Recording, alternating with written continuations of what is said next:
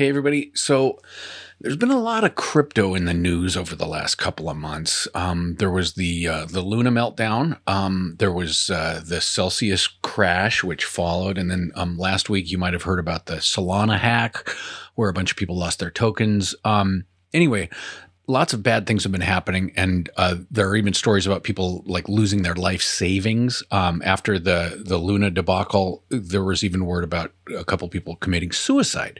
So these are serious incidents, lots of money being lost, and well, with the amount of VC injected into these crypto projects, some of which are going down the toilet, well, it kind of reminds you of 1999, when all you had to do, pretty much all you had to do was put .com at the end of your company name, and you could pull in piles of venture capital, even with a stupid business model, even if you were bleeding money. I happened to work for one of those .com companies back in the day, and it was amazing to see from the inside. This was a quote-unquote internet startup in its truest form. I won't name any names, but our executive team was seriously a bunch of clowns. Let's be honest. The talent pool in Portland, Oregon was pretty shallow back in 1999, and we were among the poster children for that shallow pool. Thankfully and rightfully, that company ended up going belly up, and the dude who was our main source of funds, for whatever reason, unrelated to our stupid company, ended up in jail. All my thousands of stock options, which I thought were going to make me rich, they ended up being totally worthless. Anyway, the .com bubble was a weird kind of a golden age of it's different now, or we do things differently today. You probably recall hearing about companies offering free gourmet lunches, massages, concierge services, dry cleaning, dog sitting, all sorts of crazy shit to just keep employees on site, keep them happy, and keep them working. Apparently, a lot of those stupidly excessive perks are still the norm in Silicon Valley, but back then it was pretty novel to have your employer, like this company that I worked for, going to Costco a couple of times a week to make sure that the kitchen was always fully stocked with free Cokes and Hot Pockets. Anyway, my point is, right now, VCs, in some cases, the exact same VCs that were funneling millions into .com companies back then, hint Andreessen Horowitz, these VCs are pumping millions of dollars into crypto projects. Now, for those of you sitting in the back, the Andreessen in Andreessen Horowitz is one Marc Andreessen, who was the co-founder of Netscape. If you were around in the late 90s, Netscape, for most of us, was the first web browser we probably ever used.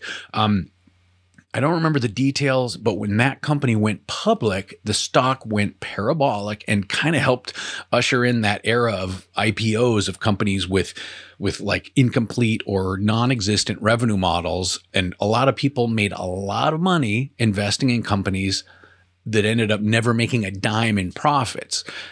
Strange days. So now, as VC firms are backing crypto projects, well, some of those crypto projects are as stupid and in some cases as morally bankrupt and scammy as some of those .com companies were back in the day. And the loser in all this insanity is the poor sap who thinks that A, he can make a bunch of money by buying the tokens of these companies, or B, make a bunch of money by staking these tokens and earning a bunch of crazy interest on them. By the way, just as an aside, in the last 20 years, Silicon Valley has been pressured both from without and within to increase their diversity. The tech bros, they're massively, predominantly young white males. So to ratchet up the diversity quotient, Silicon Valley companies have been trying to hire as many women as humanly possible for well over 20 years. Yes, they do fly in a healthy quantity of our Indian friends through the H-1B visa program, but the pasty white nature of Northern California tech companies really can't be overstated. In fact, just for fun, and I'll put a link in the show notes, if you go to the Andreessen Horowitz website and check out their team page, they've proudly got the photos of all the nice folks who work there. Scroll down to their marketing team if you want to see Silicon Valley diversity at its finest. So they've got 23 people on the marketing team. And as I look through, we've got white, maybe Jewish, white, maybe Latino, white, Asian, white, Asian, white, white, white, white, white. Okay. And that's Silicon Valley diversity in 2022. Not that I care. Not that hiring more minorities is going to help them be better marketers. I'm just saying that's the current state. Anyway, Andreessen Horowitz, which is just one VC firm out of many, has raised over $7.6 billion, that's billion with a B, to invest in crypto and Web3 projects. So what does this tell you? Well, for one thing, there's going to be a lot of money made in this industry. There's no doubt about it. People and smaller funds are stepping all over each other to put their money into quote unquote crypto companies. Now, from where I sit, we're in the dot-com era all over again.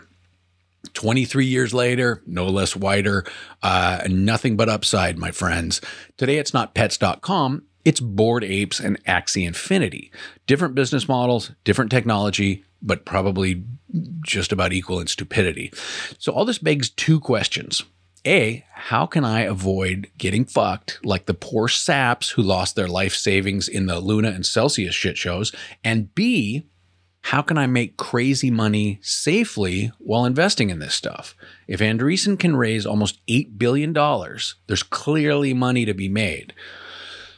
Well, here's my take, and this is not financial advice, So as you know, if you've been listening to this podcast, and I thank you for staying with me, last summer I got fed up with my own ignorance surrounding Bitcoin and crypto. I gave Anthony Pompliano $1,000 to teach me what the hell is going on through his Pomps Crypto course, which I highly recommend. By the way, as somebody who's interested in the future of money and technology and whatnot, I gotta tell you, that was the best $1,000 I've probably spent on, what do they call, self-development.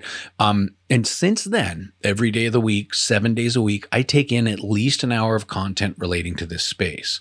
At first, last summer and fall, it was closer to 3 or 4. I mean, suffice it to say, I'm into this stuff. So what have I learned? Well, on a fundamental level, I just can't say this enough. There's Bitcoin, and then there are the thousands of other cryptocurrencies and crypto projects. If you haven't read it yet, please check out the paper that Fidelity put out in January called Bitcoin First, link in the show notes. This is such a great starting point for a couple of reasons.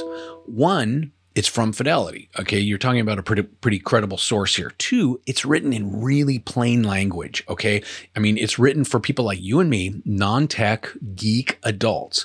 And three, it does just a really good job of explaining on a fundamental level why Bitcoin is its own category among the thousands of cryptocurrencies.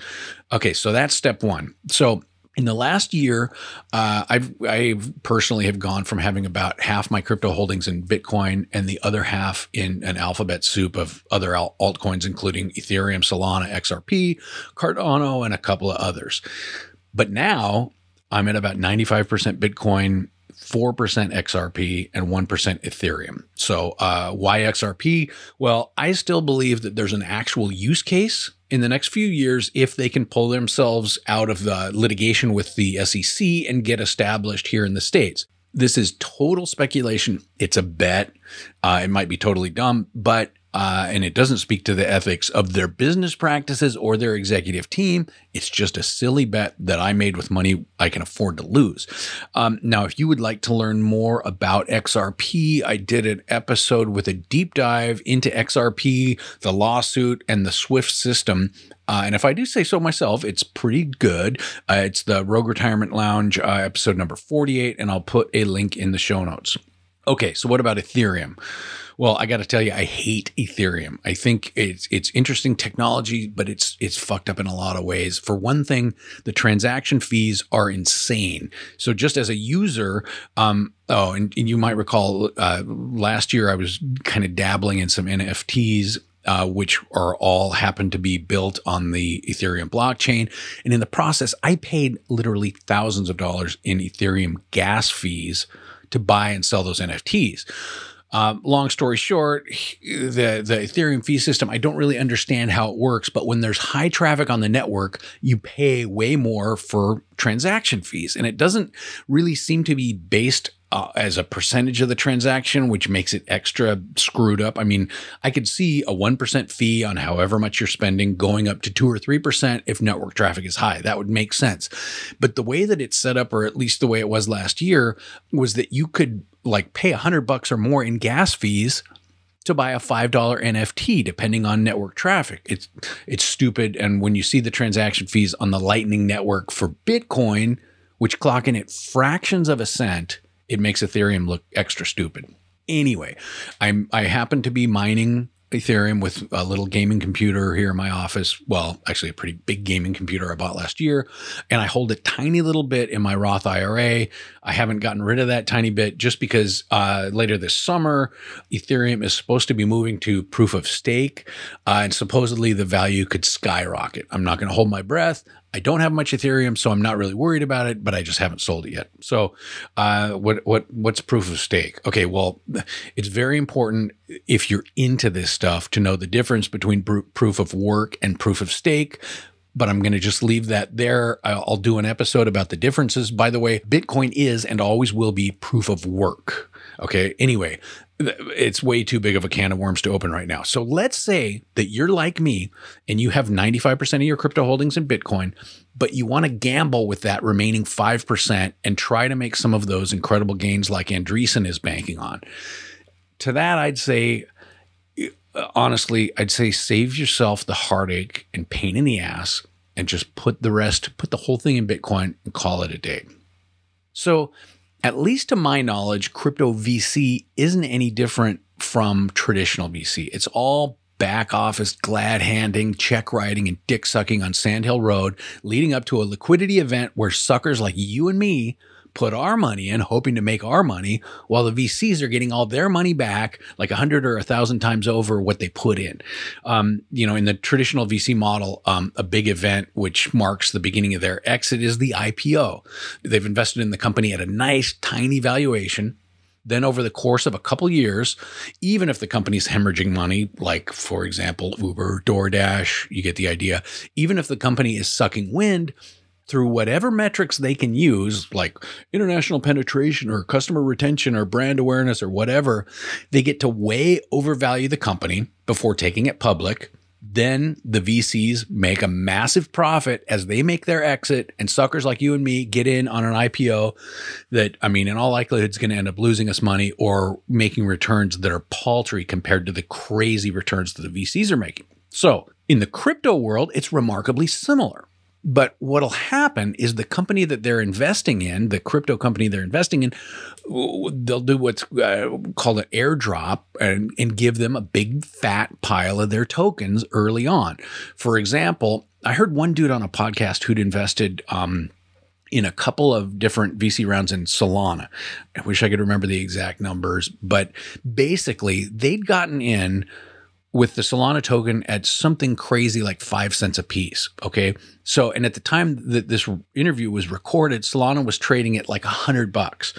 Okay. So you're talking about like a 2000x ROI. Crazy numbers. But like old school pre-IPO venture investing, civilians like you and I don't get exposure to these types of deals. I'm not saying it's good or it's bad. It's just how it is. And really, personally, I wouldn't want to be part of that world because A, I'm risk averse. And of course, B, I don't have millions of liquid dollars or friends with millions of liquid dollars. And C, the VC business model to me is kind of like the music business. The record company A&R, he goes out and signs 10 bands, knowing that 9 of those 10 won't even be able to sell enough records to repay their advances. But that 10th band will go platinum and end up bringing in enough money to pay for those 9 boners they signed and still rack up a hefty profit for the record company. Okay, where am I going with this? Thanks for the lecture, Matt. I just want to make some money. So again, here's what I would tell you, friend to friend, if we were sitting here having beers about crypto investing. This is not financial advice. Don't put any money into these altcoins. Unless you're willing to put in an hour a day into researching and following the markets and the technology, I would just say, forget it. Not even for gambling fun, end of. But do put money into Bitcoin. And again, familiarize yourself with why Bitcoin is a category in and of itself. Read that Vanguard white paper and please I implore you, read the Bitcoin Standard. Okay, the link in the show notes. If you're going to read one book about the future of money in your life, read the Bitcoin Standard by Saifedean Ammous. Link in the show notes. Okay, now fast forward. You've read both the Vanguard paper and the Bitcoin Standard. So how much of your overall net worth should you be putting into Bitcoin? Well, we've heard every random number. Start with 1%, or you should put 3% of your wealth into Bitcoin, or maybe you've seen headlines about funds and PERS systems that will soon be placing 5% of their assets into Bitcoin. Well, here's my take. And after listening to this, if you're a financial advisor, feel free to send me all the hate mail you want. So after immersing myself in Bitcoin for the last year, having put in probably well over 1,000 hours into learning about this new form of money, I've developed a formula for Bitcoin allocation. It's simple. The percentage of your net worth that I personally, not financial advice again, believe you should hold in Bitcoin can be determined by a simple equation I developed that is this: LE minus A minus 10. So that's your life expectancy minus your current age, LE minus A minus 10. For me, I believe I'm going to live to be 94. Just so you know, a lot of thought has gone into that number. So anyway, 94. My current age is 53. 94 minus 53 equals 41. So LE minus A for me equals 41. Minus 10 equals 31. So for me, I should have 31%. Yes, 31% of my net worth in Bitcoin. And does that make me crazy? Maybe. So how about you? How about your 35-year-old kid who just moved out of the basement? Well, if you were to go by basically like a generic actuarial table, your male 35-year-old son will live to be 78. And by the way, did you know that the Social Security Administration has its own life expectancy calculator? It's interesting because it shows how long the government thinks that you're going to live based on your current age. But then they also give you your life expectancy should you make it to age 62, 67, and then 70. Anyway, that's worth checking out too. As always, link in the show notes. Anyway, according to Social Security's calculator, your 35-year-old son will actually likely live to age 81. If he makes it to 70, they think he'll live to age 87. So let's use that 81 number and pop your kid's number into my Bitcoin formula. So LE is 81, A is 35. So 81 minus 35 equals 46. 46 minus 10 equals 36. So your 35-year-old son, according to my goofy formula, should have 36% of his net worth in Bitcoin. Does that sound aggressive or just insane? Well, that's why you don't come to me for financial advice. So what about rebalancing? Should you rebalance? I would say yes, but not annually, just because Bitcoin is a very volatile asset, as we all know. And as we move toward possibly Weimar Germany-esque hyperinflation, that volatility could get worse. So rebalancing your portfolio every January 1st, like your Edward Jones guy might like to do, is not really what I'd recommend. But yes, say a year or two after cycle bottom, you might want to cash out some of your Bitcoins, profit, and throw into some more traditional investments. But back to my equation, LE minus A minus 10, life expectancy minus age minus 10. So am I practicing what I preach? Well, I don't want to get too deep into my personal numbers, but let's just say I'm working toward that. And again, every day Bitcoin is under $50,000 is a gift from God, and to me, a generational buying opportunity. Holy shit. Okay, this is turning into a long diatribe. You know, the whole point of this episode was going to be that I was going to read the letter that dummy Elizabeth Warren wrote to Fidelity CEO Abigail Johnson regarding Bitcoin. My apologies, today's kind of gone off the rails. Anyway, I will get to that.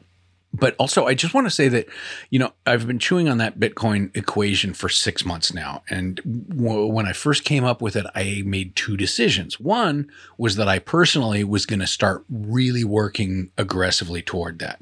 And I have done that more than I would have thought possible and faster than I would have thought possible. But number two, I was never going to talk about that on this show just because it's too crazy. I mean, it's crazy on one hand because if you don't really fully understand or agree with the overall premise of Bitcoin and the future of it, Well, then putting 30% of your net worth into what the New York Times is still basically calling a Ponzi scheme, putting 30% of the money that you've worked all your life for is just stupid. But for young Bitcoiners, on the other hand, for people who really understand the promise and potential, a lot of them would think it's completely stupid to put less than 100% of your net worth into it. And it's true, there are a lot of people out there who are 100% Bitcoin. So now I've just probably overshared, and please don't do what I say. This is for entertainment purposes and all that. So anyway, on to the letter. In case you haven't heard, earlier this year, Fidelity became the first major financial services firm to offer investors the chance to add cryptocurrency assets to their 401k accounts. And to protect investors from doing something dumb like using Matt Franklin's Bitcoin life expectancy equation to determine their allocation, Fidelity set a limit of 20% as the top end of how much the participants of their nest eggs that they could put into Bitcoin. Probably smart. So in the same summer when all hell is breaking loose as Democrats go nuts about keeping government out of their uteruses, they have no problem trying to inject their wills into your financial life, penetrating your portfolios, if you will. Now, I realize that this podcast is for self-employed people, and most of you haven't had a 401k for years, if ever. But I wanted to share the letter written by Senators Elizabeth Warren, Dick Durbin, and Tina Smith to Fidelity CEO Abigail Johnson, admonishing her and Fidelity for allowing people to have that sovereignty or choice with regards to their 401k accounts and have the opportunity to invest part of their earnings in Bitcoin. By the way, Dick Durbin is a Democrat from Illinois, and Tina Smith is a Democrat from Minnesota. So the letter goes like this. Dear Mrs. Johnson, we write today to ask why Fidelity, a trusted name in the retirement industry, would allow plan sponsors the ability to offer plan participants exposure to Bitcoin.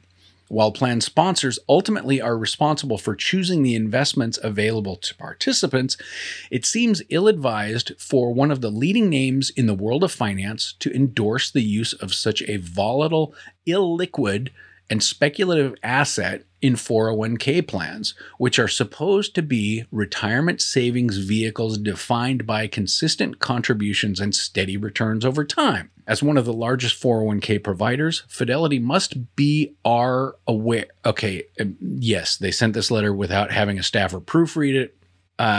Fidelity must be aware of the precarious position of Americans' retirement savings. While the average 401k balance is $129,157, the median balance for 401k accounts is just $33,472. With Americans living longer today than ever before, it is apparent that too many retirees are likely to outlast their balances during their golden years. Those fortunate enough to have access to a retirement plan may be unable to find space within their household budget to contribute to an employer-sponsored plan and feel that their wages would be better directed to household essentials such as housing costs, childcare, food, or transportation. Okay, I promise not to editorialize too much here, but why the hell is housing, childcare, and food Abigail Johnson's problem? And what does this statement add to the argument? Nothing. The letter goes on. Some workers, especially younger workers, just entering the workforce, might not see the value of participating in an employer-sponsored plan or may consider retirement a problem worth addressing later in their working life. Well, to that, I would say younger people might be incented to put aside some of their income into these 401k plans simply because they're going to now offer the Bitcoin option. So, dumb argument here. The above issues are legitimate, complex problems within our retirement system. This begs the question, when saving for retirement is already a challenge for so many Americans, why would Fidelity allow those who can save to be exposed to an untested, highly volatile asset like Bitcoin? While the underlying technology of blockchain shows promise and has the potential to be used for innovative and exciting applications. Okay, Jesus Christ. Okay, Elizabeth Warren is 73 years old, Tina Smith is 64, and Dick Durbin is 77. Do they really expect you to believe that they could even come close to explaining what a blockchain actually is? No, they don't have any idea what those words even mean. Anyway, while the underlying technology of blockchain shows promise and has the potential to be used for innovative and exciting applications, consumers must be wary of the risks associated with Bitcoin and other digital assets. Okay, sorry to keep busting in here, but Bitcoin is the only cryptocurrency Fidelity is enabling its investors to buy, not any other quote-unquote digital assets. The letter goes on. What appears to be certain is many are unaware of the potential risks and financial dangers posed by digital assets like Bitcoin. For a while, many consumers had reason to believe they were on sound footing in choosing to pour their hard-earned dollars into Bitcoin, an entire ecosystem ranging from self-described cryptocurrency investment experts on social media to highly paid actors and celebrities, and even some Washington lawmakers have led many to believe that investing in Bitcoin or other digital assets is a sound investment strategy that would pay off handsomely down the line. Some even went so far as to call Bitcoin an inflation hedge that would prove a useful investment tool during times of high inflation. When Bitcoin topped out at $68,000 in November of 2021, many of those proponents sounded prescient. Today, Bitcoin stands at $20,849, more than two-thirds off its peak. While we appreciate Fidelity's efforts to help working Americans realize a more secure retirement, this decision is immensely troubling. Perhaps most troubling is that in pointing to the risks of investing in Bitcoin on its website and planning to cap plan participants' Bitcoin exposure to 20%, Fidelity is acknowledging it is well aware of the dangers associated with investing in Bitcoin and digital assets, yet is deciding to move ahead anyways. There are many ways that Americans can invest in Bitcoin and the cryptocurrency casino, but it seems as though this latest effort through what is supposed to be a retirement nest egg is a bridge too far. Retirement accounts must be held to a higher standard, one that Bitcoin and other unregulated digital assets fail to meet. This asset class is unwieldy, immensely complex, unregulated, and highly volatile.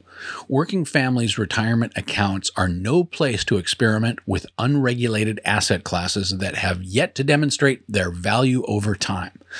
Thank you for your consideration to this important issue. We look forward to your response. Sincerely, Dick, Liz, and Tina. Okay, so what you've just heard, there's so much horseshit in that letter. I don't really even know where to begin. I will tell you this, at least for Elizabeth Warren, this was a totally empty effort.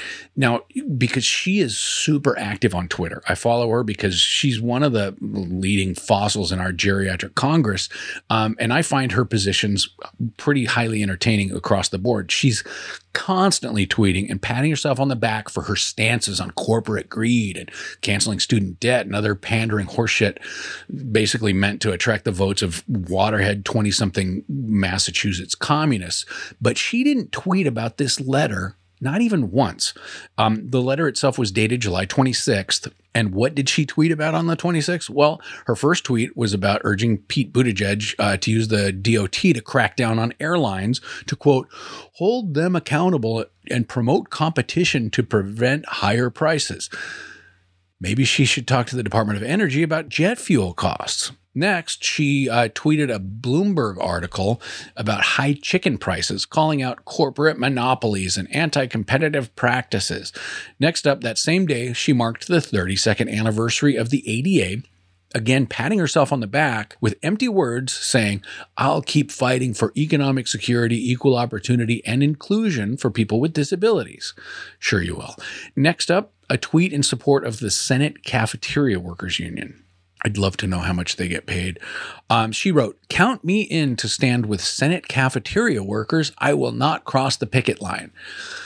What a sacrifice, Elizabeth. I guess you'll just have to send a staffer down to Capa Tosta to bring lunch to your office. The cafeteria workers are forever in your debt. So anyway, why wouldn't she pat herself on the back on Twitter for that vapid letter to Ms. Johnson? Well, she probably knew she'd get flamed by people from all parties on Twitter if she chose to promote it. And just let it sink in one more time. She is 73 years old. Tina Smith is 64, and Dick Durbin clocks in at 77. These three are all fossils. They're Luddites. They have no understanding of Bitcoin. And the letter, well, it proves that. Anyway, I just wanted to share that. Again, thanks for sticking with me. This is turning out super long. So that's it for today. Thank you for being here. If you haven't subscribed yet, please do. And if you're super bored, if you could give me a 5-star rating on Apple Podcasts or wherever you listen, it would mean a lot to me. Have a great day, and I will be back in a couple days. Nothing in this podcast is meant to be financial, legal, or tax advice. Though there's some kick-ass information here, it's for informational purposes only. Take control of your retirement planning, but get professional counsel if you need tax, legal, or financial advice. For more content like this, join my mailing list at rogueretirementlounge.com. And if you have questions about retirement investing, entrepreneurship, business, or anything else, my email address is matt@rogueretirementlounge.com.